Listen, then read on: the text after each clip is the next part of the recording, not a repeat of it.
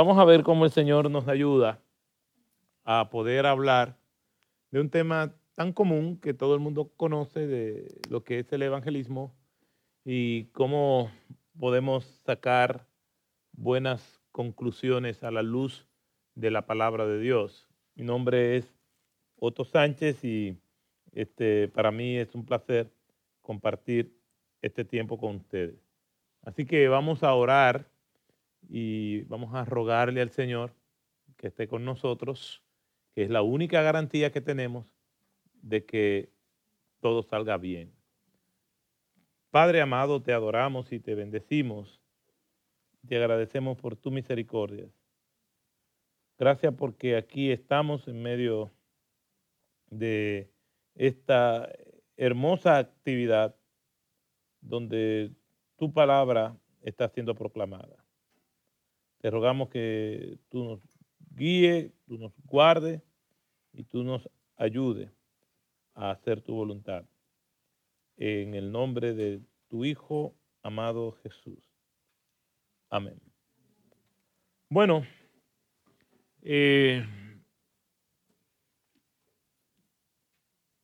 la palabra evangelio, ¿qué tiempo tenemos? 1 hora, ¿no? Quiere decir que a las 2:30 tenemos que haber terminado. Ok. Seré más generoso y vamos a ver si lo hacemos antes. La palabra evangelio, exclusivamente hablando, en su uso restringido, tiene que ver con la proclamación del mensaje de salvación de Jesucristo. Ahora, esa es una definición que nosotros los hombres hemos dado. La definición que tenemos bíblica de evangelio es una definición etimológica, es decir, a partir de la palabra. La etimología es la parte de la gramática que estudia el origen de las palabras. Entonces, evangelio, etimológicamente hablando, lo que significa es buenas nuevas, buenas noticias. Pero si queremos buscar una definición conceptual, no la vamos a encontrar, porque no hay una definición de tal manera en la Escritura. Sí hay términos que son definidos en la palabra de Dios, como por ejemplo la fe.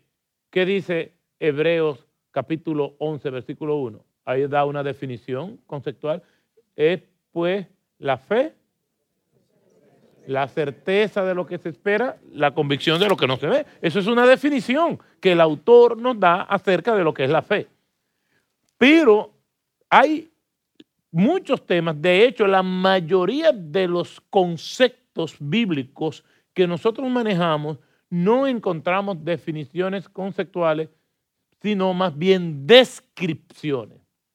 Por lo tanto, para nosotros poder entender bien lo que es el evangelismo bíblico, nosotros tenemos que pasar a ver las descripciones que en múltiples textos nos dan acerca de lo que es el evangelismo. El evangelismo es algo tan esencial en la Escritura que es el primer mandato que el Señor Jesús le da a sus discípulos. Marcos capítulo 1, versículo 17 dice: venid en pos de mí y os haré que seáis pescadores de hombres. Eso es el primer mandato específico de Jesús a sus discípulos. Lo primero que les ordena es eso.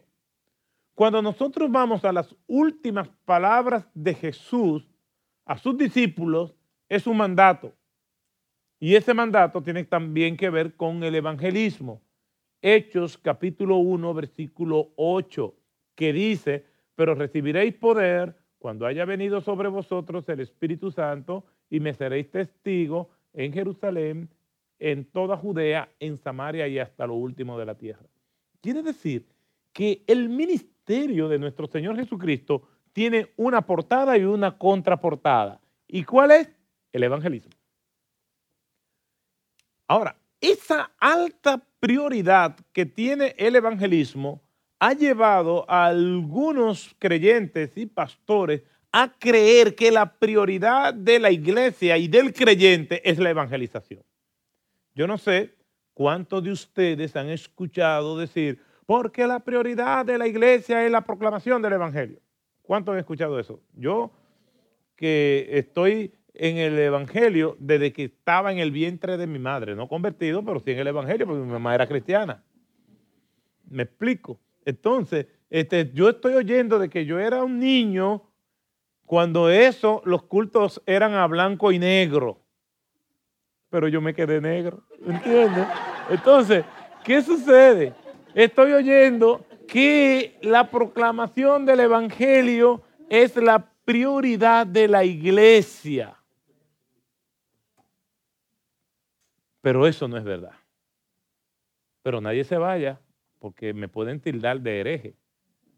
Eso no es verdad. Es de alta prioridad, pero la prioridad y la razón de ser de la iglesia, por consiguiente del creyente, no es el evangelismo, es la adoración a Dios. Cuando nosotros vamos al Antiguo Testamento, nos vamos a encontrar con más de 50 referencias directas que nos dice que todo lo que Dios hace es para su gloria, por amor a Él mismo. Te saqué de tierra de Egipto para mi gloria. Te sustenté en el desierto para mi gloria. Te libré de tus enemigos para mi gloria. Por amor a mí mismo hago todas esas cosas. Más de 50 referencias directas nos confirman que todo lo que Dios hace es para su gloria. Cuando nosotros vamos al Nuevo Testamento, la Escritura nos dice en Efesios capítulo 1, en el versículo 6, en el versículo 12 y en el versículo 14, que nosotros hemos sido creados para la alabanza de la gloria de Dios. Y nos refuerza también el apóstol Pablo diciéndonos, por lo menos en 2 ocasiones en sus epístolas, todo lo que hagáis, sea de comida, de bebida o de cualquier otra cosa, háganlo para mi gloria. ¿Y qué significa que es para la gloria de Dios? Significa que todo lo que nosotros hacemos, ya sean en nuestros pensamientos, motivaciones y acciones, es para que todos los demás sean adoradores y admiradores del Señor por medio de lo que nosotros hacemos. En otras palabras, yo evangelizo para que haya más adoradores del Señor, para que haya más personas dándole gloria a Cristo. Porque llegará el día en que el telón de la historia caerá. Ya no habrá más evangelización, pero la adoración a Dios continuará por toda la eternidad. Entonces, el evangelismo es de alta prioridad, pero la prioridad y la razón de ser nuestra es la adoración y la gloria de nuestro Señor. Es vivir para su gloria, es endosarle cualquier reconocimiento, es la excelencia con lo que nosotros hacemos cada cosa que nosotros vayamos a hacer. Ahora, dando entonces esto por sentado, podemos hablar del evangelismo en su justo lugar. Es de alta prioridad. Pero esa alta prioridad ha sido descuidada. Cuando nosotros vamos y vemos un edificio como este y nos damos cuenta de una congregación tan grande, y cuando nosotros vemos canales de televisión y vemos esos cultos de 1,000, 2,000 y 3,000 personas aquí en Estados Unidos y en el mundo occidental, nos da la impresión que el evangelio está creciendo de una manera extraordinaria. Y nos da la impresión de que, wow, cuántas iglesias grandísimas hay. Pero antes de contestar y reflexionar a estas preguntas y en esas realidades, quiero darle algunas estadísticas. En un trabajo muy serio que hizo James Kennedy, el fallecido James Kennedy, dice que el 95% de las personas que dicen ser miembros de una iglesia nunca le han predicado el evangelio a otra persona. Estamos hablando de una estadística espantosa, escalofriante. Es una película de terror. Que el 95% de las personas que dicen ser miembros de una iglesia nunca le han hablado a otro de Cristo. ¿Y cómo puede ser posible esto si tenemos iglesias de 3,000, de 5,000, de 10,000, de 20,000, que rompen y derriban un edificio y hacen otro más grande? ¿Y cómo puede ser posible eso? Tim Keller hizo un trabajo interesante donde él reclasifica el concepto de iglesias grandes. Él no está hablando de el tamaño de las iglesias, está hablando más bien en su libro La Iglesia Centrada de las distintas clases de iglesia, pero el concepto de mega church, de mega iglesia, ya no se está poniendo como parámetro iglesias de más de 1,000 personas o de 1,000 personas en adelante, sino que se ha bajado de 800 personas en adelante. Quiere decir que una iglesia que tenga una asistencia fija de aproximadamente de 800 personas en adelante es considerada una iglesia muy grande hoy en día.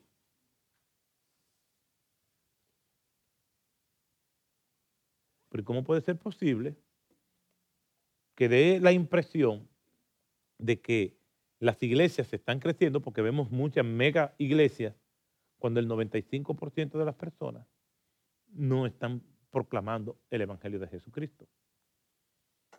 Para contestarle esa pregunta, yo le voy a dar otras estadísticas. Y es en un trabajo interesante que de un libro que salió hace ya como 10 años atrás, se llama American Church in Crisis, de David T. Colson, me parece que es el autor. Él dice que las iglesias de más de 800 a 1,000 personas en los Estados Unidos solamente son el 1% de las iglesias. Y Tim Keller dice que las iglesias en promedio son de 60 personas con una tendencia a descrecer.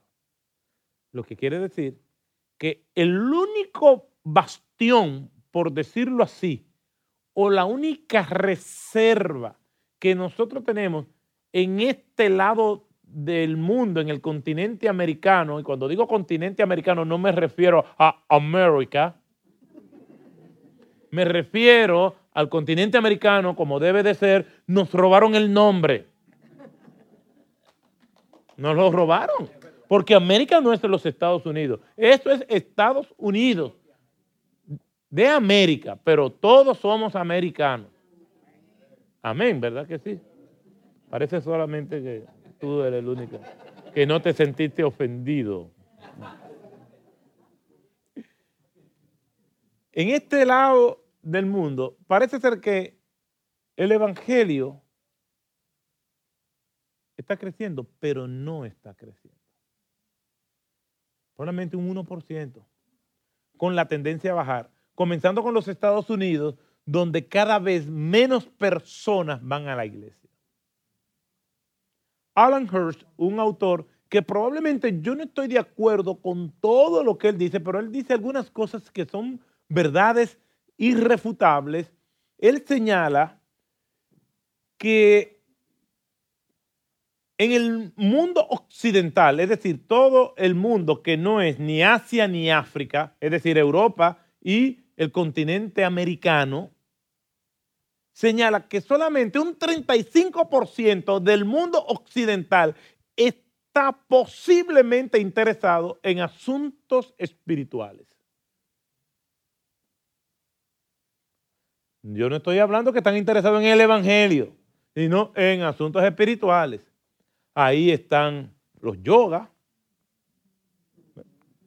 me explico, ahí están los Hare Krishnas, ahí están los testigos de Jehová, ahí están los mormones que ya no usan bicicleta, ahí están todos, todo el que oferta algo metafísico o espiritual están englobados en ese 35%. Quiere decir que todo aquel que tiene una oferta metafísica o espiritual está luchando por ese 35% del mercado. Pero ese 35% va en picada. Algunos ya hablan de que la estocada final que necesita este país, Estados Unidos, para llegar a ser una cultura ya eminentemente post-cristiana, es asunto de 4 años a partir de las elecciones que vienen. Porque lo que está sucediendo aquí e imponiéndose en otros lugares, porque culturas dominantes terminan imponiéndose, es de locos. El mundo está al revés. Me acaban de enviar una imagen muy graciosa donde aparece el ícono de masculino, ¿no? En un baño, donde dice, si tú entras, si tú eres así y entras a un baño así y aparece el ícono femenino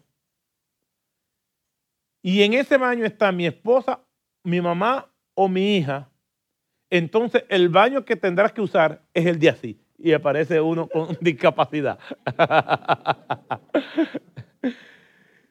Este mundo está al revés. Entonces, ¿qué es lo que ha sucedido? ¿Qué es lo que ha pasado para que nosotros tengamos esa apatía al evangelismo? Bueno, ya dijimos que solamente un 1% de las iglesias de más de 800 personas es lo que existe. Entonces, ¿qué está pasando? Porque entonces estas iglesias se están creciendo. ¿Sabe qué es lo que está pasando? Que las personas se están mudando de una iglesia a otra. Normalmente se mudan a la iglesia que está sonando, a la iglesia de moda. Y allí hay una masa que se mueve de un lugar a otro porque le gusta la adoración, porque el pastor es una celebridad, es porque tiene programas de televisión, es muy conocido, escribe libros, y entonces la gente ya no le está importando si esa iglesia es buena o mala, simplemente se está mudando de una iglesia a otra.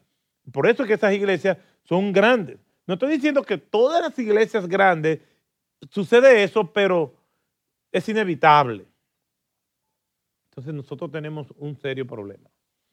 ¿Dónde nace el problema? Obviamente en un mal manejo de las escrituras, en una desobediencia a Dios, pero hay explicaciones históricas que yo pienso que han venido a traer como consecuencia eso. En el siglo XVIII surge la teología, siglo XIX básicamente se afianza la teología liberal. ¿Qué es la teología liberal? Antes los pentecostales le decían a los bautistas, por ejemplo, ustedes son liberales porque permiten que las mujeres usen pantalones, que usen pantallas o aretes, pero eso no es ser liberal teológicamente. La teología liberal lo que hizo es, por la influencia del movimiento filosófico de la Ilustración, que comenzó a impugnar todo lo que había sido establecido como verdad absoluta, pero no solamente en cuanto a la teología, la economía, la sociología, la ciencia, surge el método científico, el mundo prosperó, vino la revolución industrial. Entonces, todo eso también se aplicó a la Biblia e individuos llegaron a decir que la Biblia no era la palabra de Dios, que la Biblia contenía muchos errores, que pasaron la Biblia por la razón y el método científico y la palabra de Dios entonces se encontró muy limitada. A partir de ahí ya no ven la Biblia como la norma de fe y conducta, ya no ven la Biblia como la sola escritura que decían los reformadores, sino que lo ven como un libro que contiene la palabra de Dios y al contener la palabra de Dios contiene muchas palabras de hombres y tiene muchos errores. Y comenzó entonces a racionalizarse la escritura y a partir de ahí, pues, la Biblia ya no es la autoridad para muchas personas, por lo tanto, muchas cosas que nosotros vamos en la escritura ya no es un mandato, sino que es algo opcional. El antinomianismo, que fue un movimiento que surgió a principios de la era cristiana, digamos en el siglo III, pero que no tuvo mucho auge. Después se renovó en los días de la Reforma por un asistente de Lutero llamado Johannes Agrícola. Él decía que yo puedo tener a Cristo como Salvador y no como Señor de mi vida. Por lo tanto, el tener que someterme a muchas cosas de la Biblia es opcional, es si yo quiero. Y el evangelismo cayó en esa redada. Los creyentes se les ha olvidado que la evangelización no es una opción, es un mandato de nuestro Señor Jesucristo. El apóstol Pablo dice, ay de mí si yo no predicare el evangelio. Ay de mí, dice Pablo. Él se lamenta, él levanta ese ay, esa manera de él expresar el temor y el riesgo que corre su vida si él no predica el evangelio de Jesucristo. Cuando nosotros vamos a las Escrituras, nosotros nos vamos a dar cuenta que el evangelio, el evangelismo es un mandato de Cristo y no hacerlo es una franca desobediencia y desafío a nuestro Señor Jesucristo. Ese es el panorama. Eso es lo que nosotros vemos hoy en día que está aconteciendo con la iglesia. Las personas no están compartiendo el evangelio y el evangelio no está siendo proclamado. Ahora bien, hay iglesias que dicen que están proclamando el evangelio. Pero cuando nosotros vemos el contenido de lo que ellos llaman el evangelio, nos damos cuenta que no hay una tal proclamación del evangelio. Muchos predicadores que son conocidos hablan del evangelio, pero cuando tú analizas el contenido de lo que ellos llaman el evangelio, no es el evangelio. Y yo quisiera ahora, en esta segunda parte de lo que quiero exponer, llevarlo a un pasaje de las Escrituras para que nosotros podamos ver lo que es el evangelio en su descripción. Lo primero que le di fue un panorama general de cómo están las cosas y cómo hemos llegado hasta donde estamos. Ahora quiero llevarlo a las Escrituras para que nosotros podamos tener una conciencia más clara de lo que nos dice la palabra de Dios. Y por eso les invito que por favor, si son tan amables, si quisieran, y aunque no quisieran, por favor, vayamos al libro de los Hechos y nosotros veamos un pasaje muy conocido por cada uno de nosotros y es en el capítulo 8, versículo 26 en adelante, cuando Felipe le predica el evangelio a un hombre conocido como el etíope o el eunuco. Si yo hubiese sido este hombre y hubiese sabido que esto se iba a escribir, yo le digo mi nombre a Pablo, porque pasará la historia como el eunuco.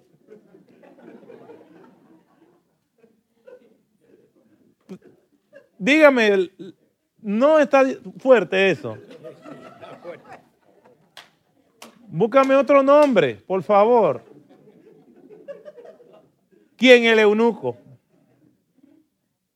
Eso después lo editan, ¿verdad? Okay. Hechos 8, versículo 26 en adelante, dice de la siguiente manera. Yo uso la Biblia, versión Biblia de las Américas, por si ven alguna discrepancia, pero se la recomiendo altamente porque es considerada la mejor versión en español. Y no me pagan nada por esto. Deberían pagarme porque donde quiera que voy digo lo mismo, pero no. Y dice así la Escritura. Un ángel del Señor habló a Felipe diciendo, levántate y ve hacia el sur, al camino que desciende de Jerusalén a Gaza. Este es un camino desierto. Él se levantó y he aquí había un eunuco etíope, alto oficial de Candace, eso me define así first, reina de los etíopes, el cual estaba encargado de todos sus tesoros y había venido a Jerusalén para adorar.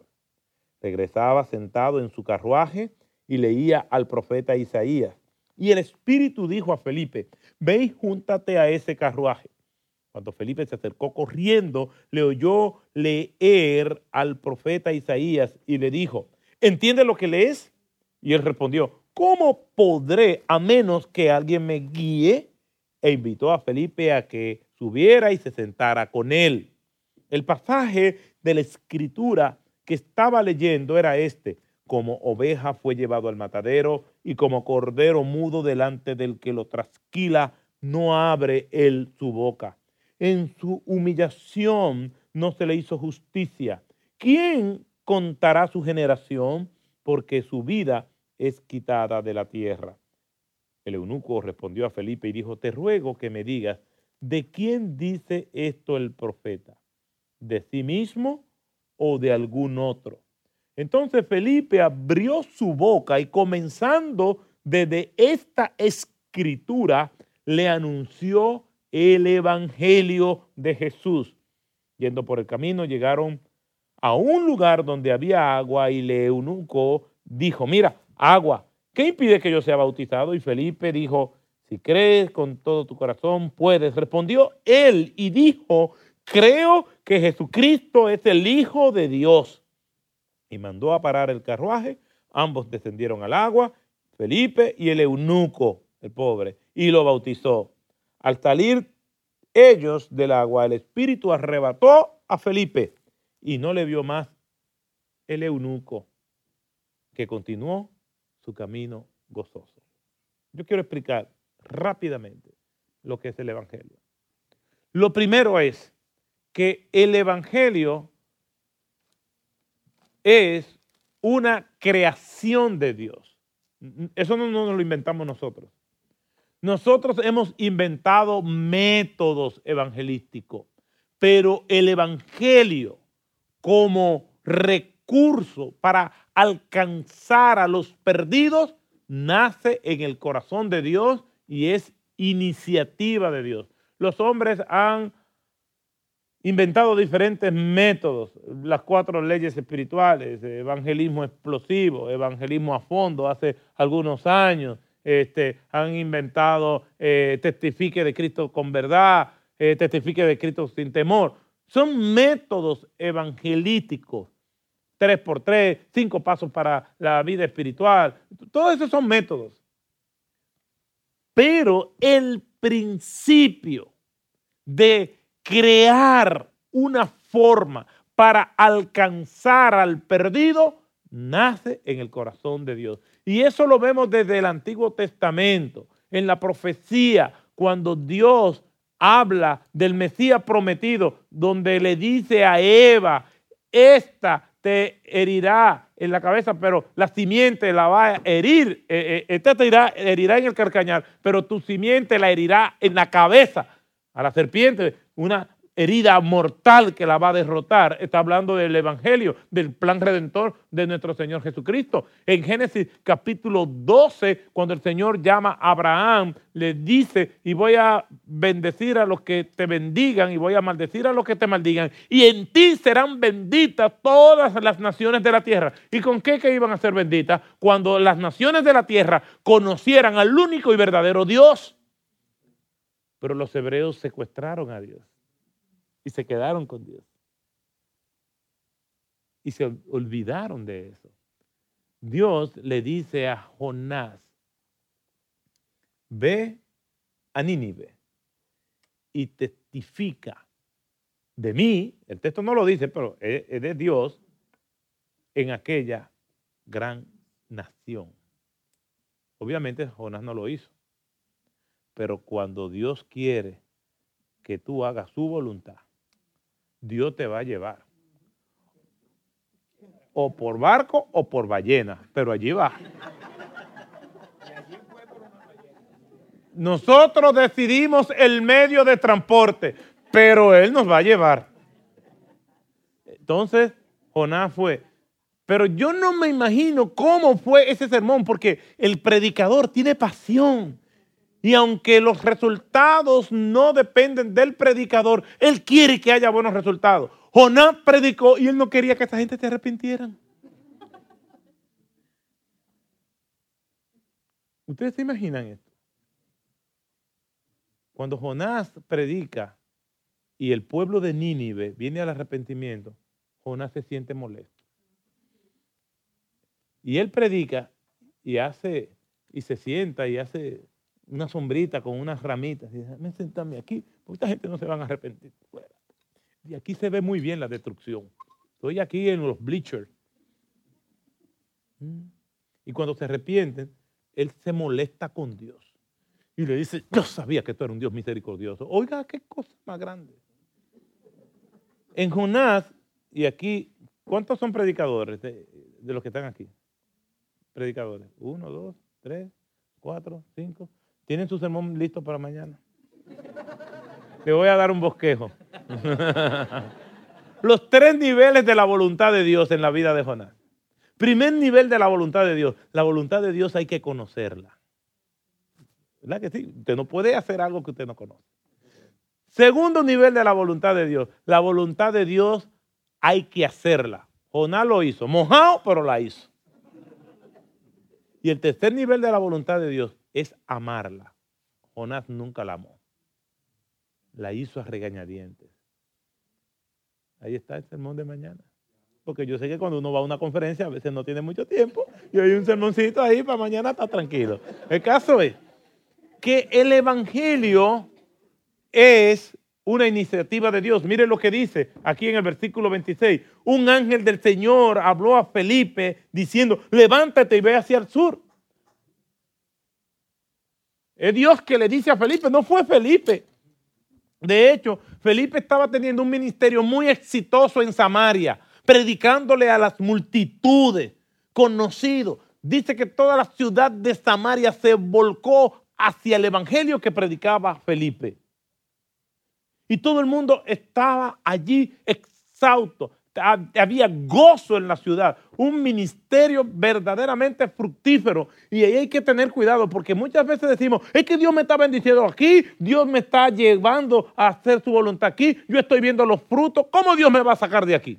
Dios es el que sabe. El que te esté yendo bien en un lugar no quiere decir que Dios no te quiera mover a otro lugar.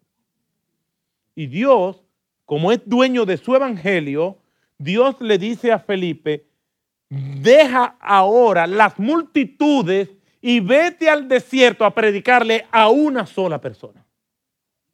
Porque Él es el dueño de su evangelio. Él es el que te guía. Él es el que me guía. Él es el que decide a quién tú le vas a predicar. Por eso a veces yo dudo de los evangelistas y de ciertos pastores que dicen, yo lo que tengo que ser estratégico, yo lo que voy a tal lugar, pero ¿cuántas personas van a ver?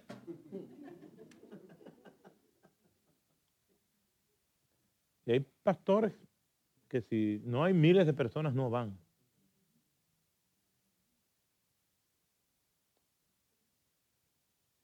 Sin saber quién va a estar allí en aquel lugar con pocas personas. Cuando el apóstol Pablo se convirtió, el oficialismo religioso judío ya lo estaban buscando para matarlo. Los hermanos de Damasco tomaron a Pablo, lo llevaron hasta el muro de la ciudad, pusieron a colgar una canasta, metieron a Pablo en la canasta para que se escapara por allí. Para ellos era un nuevo convertido. Para Dios era el gran apóstol de los gentiles. Ellos no sabían realmente a quién estaban bajando por esa canasta.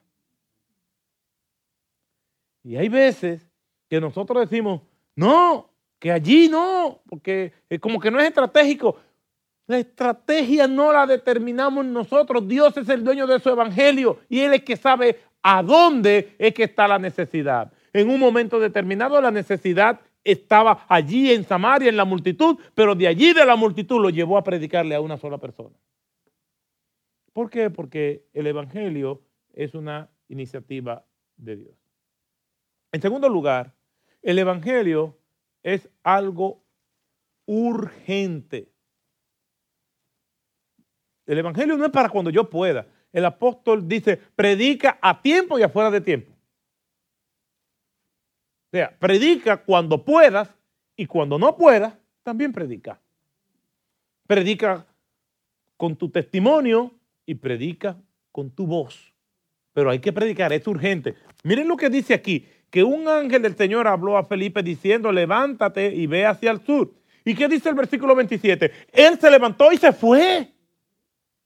Él no vino con regateos, entienden la palabra, ¿verdad? Él no vino con réplicas, Señor, pero ven acá, tú me llamaste aquí a ser un evangelista de multitudes. Yo me he encontrado con pastores que me dicen, no, porque Dios me ha llamado a mí a trabajar con profesionales. Y ponen la cara.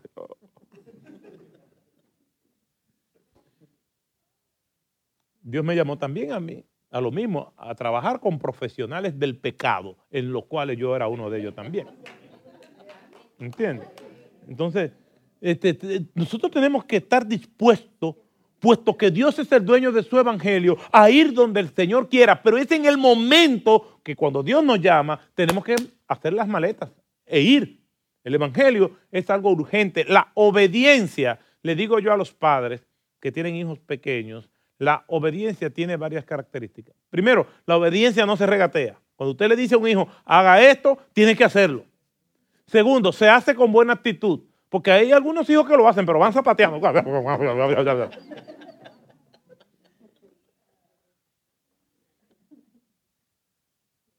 Por ejemplo, mi hija, yo le digo a una de mis hijas, yo le digo tal cosa. Pero yo les voy dando seguimiento visual. Porque hay veces que va. Digo, ¿para dónde va? Ven acá. ¿Y esa cara? Y se le cambia cuando le digo, si sigues poniendo esa cara, te vas a parecer a mí. De una vez la cambia. ¿Me entiendes? Entonces, realmente, el evangelio es algo que se hace sin regateos. Es algo que se hace con buena actitud. Y es algo que se hace con prontitud. Ve y levántate y al desierto te quiero. ¿Qué dice el texto, el versículo 26? Él se levantó y fue. Punto. Entonces, el evangelismo hay que hacerlo así. Dios nos ha llamado a predicar. Y Dios nos ha llamado a entender que nos puede llamar a predicarle a personas que a veces nosotros ni siquiera nos imaginamos que nos puede llamar a predicar. Porque a veces nosotros nos prejuiciamos. Yo no sé si a ustedes les ha pasado lo mismo. Hay gente que nosotros creemos, tú ves, este se puede convertir. No, aquel no se va a convertir nunca. Y hay gente que se pasan casi me convierto, casi me convierto. Hay una poesía, un aforismo de Rubén Darío que dice, casi me quisiste, casi te he querido. Si no fuera por el casi me caso contigo. Entonces, nosotros a veces queremos asumir el rol de Dios y decir, este sí, aquel no. Incluso decimos, no, yo le voy a predicar mejor a esta persona porque ese vecino, no, este compañero de trabajo, mira, no, ese dice que es ateo. Y no le predicamos a cierta gente porque creemos que esa persona, porque creemos que somos nosotros los que lo vamos a convencer. Nosotros somos los instrumentos, quien convence es el Espíritu Santo del Señor.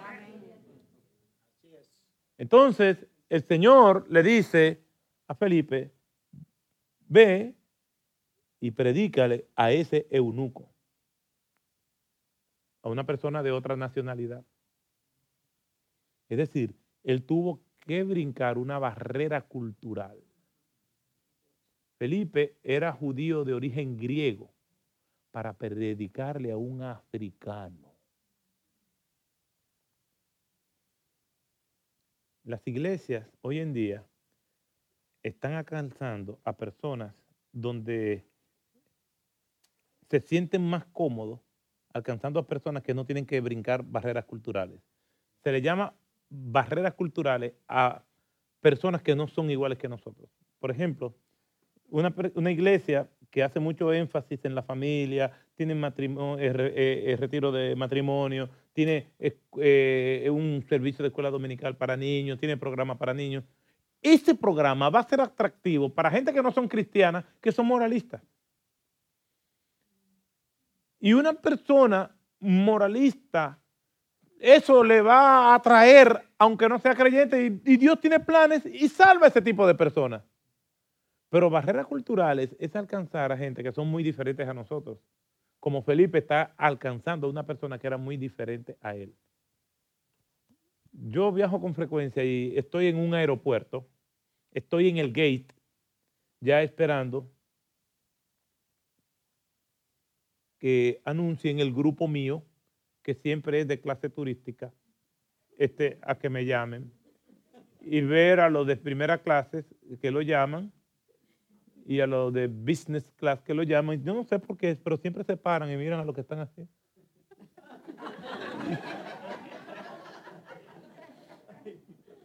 Y cuando uno ya va a entrar, ya ellos están sentados. Y cuando uno va entrando, siempre están leyendo el periódico y miran. El caso es que mientras estoy en el gate, hay un señor que tenía aproximadamente 70 años. Y estaba vestido como un reggaetonero. Ustedes saben lo que son los reggaetoneros. Un señor de 70 años vestido como un reggaetonero. Para los que no saben, yo se lo voy a describir. O sea, tenía unas bermudas, unos tenis con la lengua hacia afuera, pero la bermuda era como de una, si él era probablemente una talla 36, era como 55. Entonces se veían chotas así, ¿no?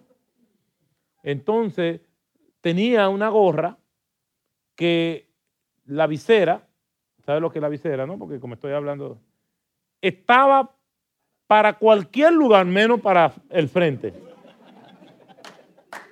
Y entonces tenía lo que se llama el bling bling. Ustedes saben lo que es. Le estoy dando una inmersión en reggaetonismo. O sea que el taller no tiene que ver con esto, pero ya tienen un poco de cultura popular, ¿no? Entonces era un bling bling así, ¿no? Y entonces el reggaetonero tiene la particularidad de que nunca está derecho. Siempre está como medio torcido, ¿no? Y entonces camina así, no, entonces no puedo hacerle todo lo que ellos hacen. Pero en adición a esa descripción, el hombre tiene 70 años. No, pero usted parece de 45. Usted se ve más joven que yo. Ah, me gustó, ¿eh? No duerme esta noche. El caso es que ese hombre se estaba paseando por el gate y todos los que estábamos allí como que desentonaba. Porque se veía como fuera de lugar. Yo cuando me voy a poner cierta ropa, que mi esposa me dice, ponte esta ropa. Mira, yo no quiero verme ridículo. Porque el que se está poniendo viejo no se da cuenta de eso. ¿Usted no sabía de eso? Todavía a mí me impacta que la gente me dice, mire, don, mire, señor. Digo, pero aquí ¿con quién es que están hablando? Yo me siento joven, pero ya imagínense, son media década, medio siglo, que cumplí 50 años. Aunque aparentó de 23, según me dicen algunas personas.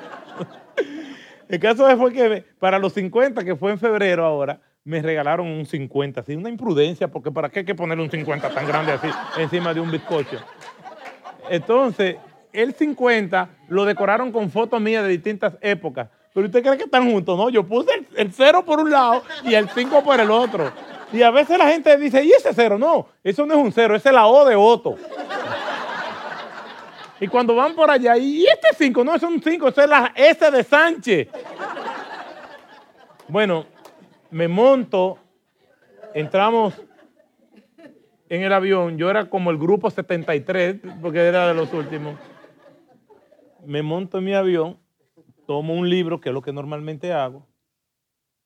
¿Quién se me sienta al lado? El reggaetonero. ¿Usted se me sentó al lado? Se me sentó al lado. Nadie lo mandó a decir que tenía 70. Entonces, yo sigo leyendo. Yo tengo como norma, cada vez que se me sienta alguien al lado, yo oro al Señor para que Él me dé palabra. Ahora yo le voy a decir algo, ustedes no me lo van a creer. Yo sé que no me lo van a creer, pero como quiera se lo voy a decir. Yo soy tímido.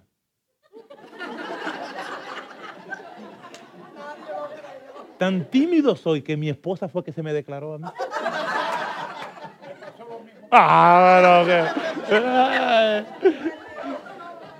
El caso es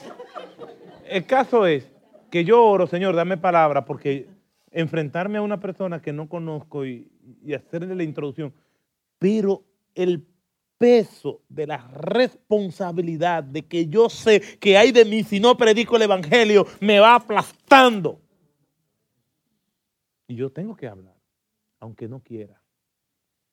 Pero este señor se me sentó al lado y ese día yo no oré. Yo sigo leyendo mi libro. Y el tipo mete la cabeza en el libro. ¿Qué usted está leyendo? Yo le dije, un libro. No es las cartas, no es la mano, es un libro que estoy leyendo. Y él hacía así, era un señor muy irreverente. Pues un libro evangélico. Y en ese momento se quita la gorra e instantáneamente se le aguaron los ojos y me dice, yo necesito mucho de Dios. Cuando Dios quiere salvar a alguien, Dios se la va a ingeniar. Pero hay que estar dispuesto a brincar barreras culturales. Yo le hice una presentación del Evangelio. Él no hizo una confesión. Él dijo que él tenía que ir a arreglar algo a su país. Yo te lo entregué al Señor. Él está evangelizado. Él dice que él tenía que irle a pedirle perdón a su mamá, que tenía 20 años que no la veía. Y si él tenía como 70 la mamá, entonces ya imagínense, un estornudo que hiciera esa señora y ya estaba para el más allá. Entonces,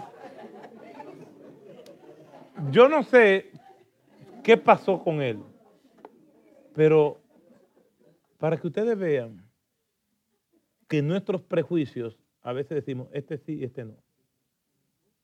Felipe fue donde este hombre y le predicó el evangelio. Y fue donde el eunuco. Y miren cómo se ve la diligencia de Felipe para poder llegarle a este hombre. Versículo 28 dice, regresaba sentado en su carruaje y leía el profeta Isaías. Y le dijo Felipe, ve y júntate a ese carruaje. Cuando Felipe se acercó, ¿cómo? Corriendo. Porque no hay tiempo que perder. Hay que predicar el evangelio. Yo tenía un amigo de mi barrio que nuestras cosmovisiones no se pusieron de acuerdo. Creció conmigo, pero hubo un punto en que ya no podíamos seguir juntos. Este fue por el camino de las drogas y yo me fui por la misericordia y la gracia de Dios por el camino del evangelio. Y vivíamos en el mismo vecindario. Yo comencé a trabajar y seguía estudiando y él todos los días pasaba por mi casa. Y ya, como vivíamos como a 2 casas, ya sea que él pasara en su carro o pasara caminando, él me gritaba a la 1 de la tarde, todos los días, estuviera yo o no estuviera ahí, me saludaba, ¡Otto! Ya era una costumbre por años. Y yo cada vez que tenía la oportunidad de verlo, lo invitaba a la iglesia. Y le decía, vamos a la iglesia. Sí, yo te voy a avisar. Yo te voy a avisar. Pásame a buscar. Cuando lo pasaba a buscar, estaba en un viaje. Un sábado por la noche, viene y me dice, Otto, pásame a buscar mañana.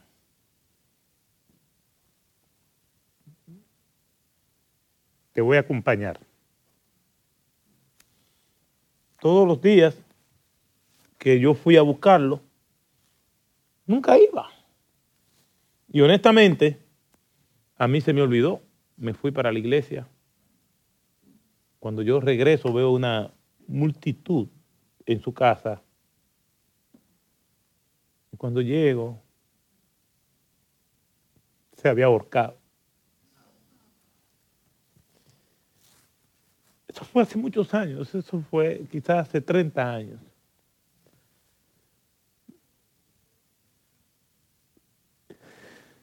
Y él estaba vestido formal, pantalones de vestir, camisa, corbata, esperándome. A mí se me olvidó. Nadie que Dios le ponga en el corazón para que le predique, no desobedezca esto. Vaya y predíquele. No es que la salvación depende de mi predicación. Dios cuando va a salvar a alguien lo salva. Yo no estoy hablando de que Él se perdió por mí. Yo estoy hablando de que yo no cumplí con lo que el Señor me mandó. Yo sé que Dios me perdonó. Pero a veces mi teología y mis emociones no se ponen de acuerdo. Y ahí estaba. Cuando llego a la casa, su abuela me dice, él estuvo toda la mañana esperándote.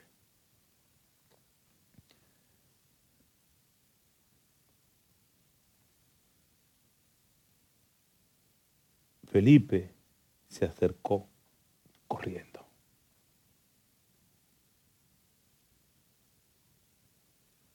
Ya para ir terminando, pudiera pasar 2 horas más hablándole de esto, pero quiero honrar el tiempo.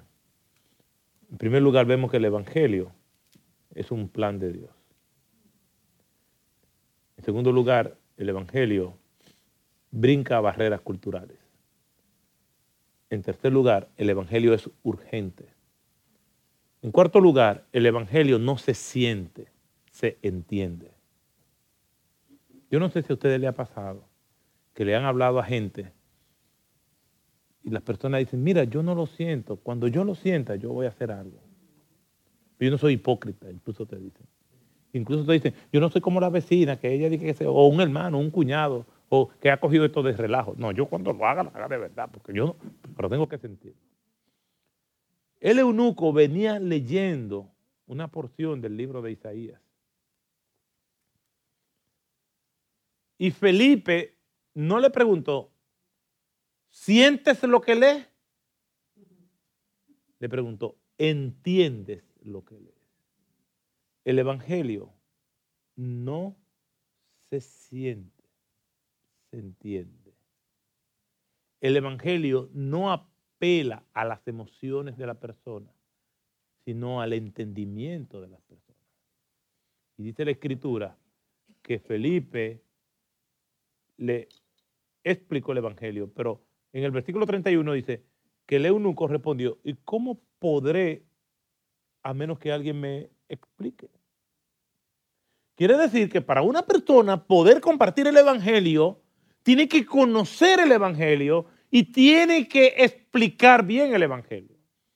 Y el Evangelio no hay una definición, pero sí hay una descripción que se encuentra en el libro de los Romanos. Y Greg Gilbert, en su libro que es el Evangelio, hace una explicación preciosísima y yo se la voy a resumir en 4 partes. El Evangelio tiene 4 partes. Dios, hombre, Jesucristo, hombre. Dios, hombre, Jesucristo, hombre. Dios es amor. Y dice la palabra de Dios en 1 de Juan, capítulo 4, versículo 8, que Dios es amor. Es así, decía un corito, Dios es amor, la Biblia lo dice. Yo no soy tan viejo como para saberlo, pero me lo contaron, ¿no? Pero también la Biblia dice en Nahum, capítulo 1, versículo 3, que Dios es justicia y no dará por inocente al culpable. Quiere decir que Dios es amor, pero como es justo, tiene que darle a cada quien lo que le corresponde. Primera parte del Evangelio, Dios es amor y Dios es justicia. Segunda parte del Evangelio, el hombre es pecador, por cuanto todos pecaron y están destituidos de la gloria de Dios. Todos nosotros nacemos pecadores. Por gracia soy salvo por medio de la fe. Es por la fe que yo voy a ser salvo, pero no por obras para que nadie se gloríe, porque si yo trato de hacer buenas obras sin conocer a Cristo, mis obras están contaminadas por mi pecado. Entonces yo soy pecador, no me puedo salvar a mí mismo ni merezco la salvación.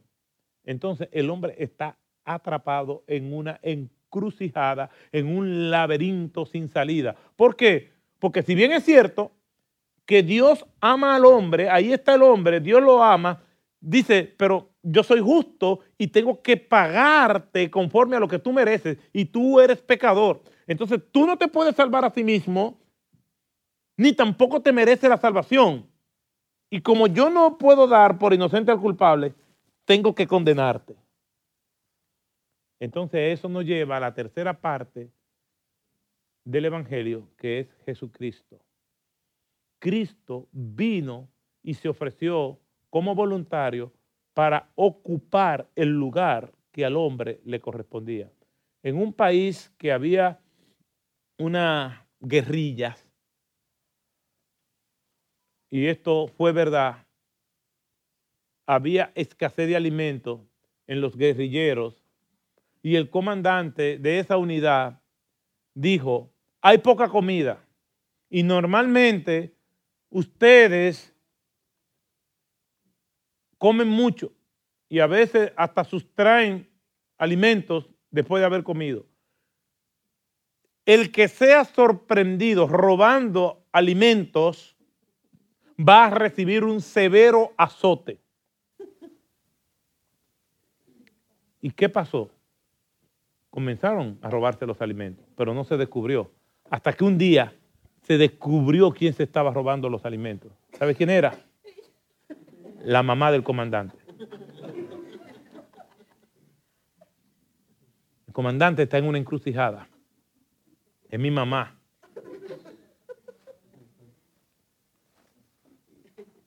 Si yo no la azoto, mi autoridad está en juego. Pero si la azoto, ella no va a resistir y va a morir. Él, delante de sus hombres, se quitó la camisa y se ofreció para recibir los azotes por su madre. Se cumplió la pena y ella quedó liberada. Jesucristo, al ver la imposibilidad de nosotros salvarnos a nosotros mismos, Él viene y ocupa el lugar y recibe la ira de Dios. Y yo me pongo a pensar, todos los pecados que yo he cometido, que yo me acuerdo, Jesucristo lo cargó en ese momento en la cruz del Calvario. Y toda la ira de los infiernos más, la ira de Dios se unieron en contra de Cristo por mis pecados. Pero allí no solamente estaba yo representado, sino todo su pueblo, presente, pasado y futuro, con todas sus abominaciones, aberraciones, pecados indecibles, con todo el odio hacia Dios. Allí lo estaba soportando Cristo, que en un momento determinado dijo, Dios mío, ¿por qué me has abandonado? Porque fue abandonado por el Padre, representándonos a cada uno de nosotros. Y recibió toda la ira de Dios. Simbólicamente, hubo 3 horas de oscuridad, como queriendo Dios no ver lo que estaba ocurriendo.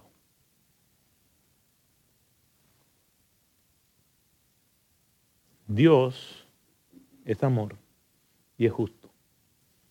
El hombre es pecador. Y Cristo viene a resolver ese dilema que hay entre el hombre y Dios ocupando su lugar. Y la cuarta parte del Evangelio es otra vez el hombre, que reconoce que Cristo ocupó su lugar en la cruz. Y tiene que pedirle perdón a Dios, porque Cristo no merecía estar en la cruz. Y tenemos que explicarle a las personas que Cristo ocupó su lugar y que tiene que arrepentirse de sus pecados y que tiene que pedir perdón, porque cuando Cristo estaba en la cruz, lo estaba representando a Él. Hoy en día escuchamos muchas predicaciones, pero predicadores muy conocidos como Austin dicen, no, yo no menciono la palabra arrepentimiento ni pecado, porque a nivel de marketing eso aleja a la gente. Si no hay arrepentimiento, no hay salvación. Si el hombre no siente la culpa y la carga de lo que pasó en la cruz, entonces no puede haber arrepentimiento genuino. Tenemos que llevar y explicarle al hombre esos 4 pasos. Dios es amor y justicia, el hombre pecador. Cristo resuelve el problema. Por eso decimos Dios, hombre, Cristo, hombre. El hombre tiene que reconocer y entender eso. Normalmente yo le pregunto a la gente, ¿esto tiene sentido para ti? ¿Tú entendiste lo que te quise explicar? Normalmente, cuando yo termino de hacer una explicación del Evangelio a una persona, o lo dejo en el cielo o lo dejo en el infierno. Pero tiene que haber entendido lo que yo le expliqué. Si después de haberle explicado me dice, bueno, yo creo que yo me puedo salvar por mis buenas obras, es que yo no hice una explicación correcta. O tengo que dejarlo en el infierno o tengo que dejarlo en el cielo. Tú quieres que Cristo te salve y pedirle perdón por tus pecados a Cristo y arrepentirte. Yo entiendo lo que usted me dice, pastor, pero yo no lo quiero hacer. Tú sabes que si tú mueres ahora vas al infierno. Sí, yo lo sé. Yo estoy complacido. Hice mi trabajo.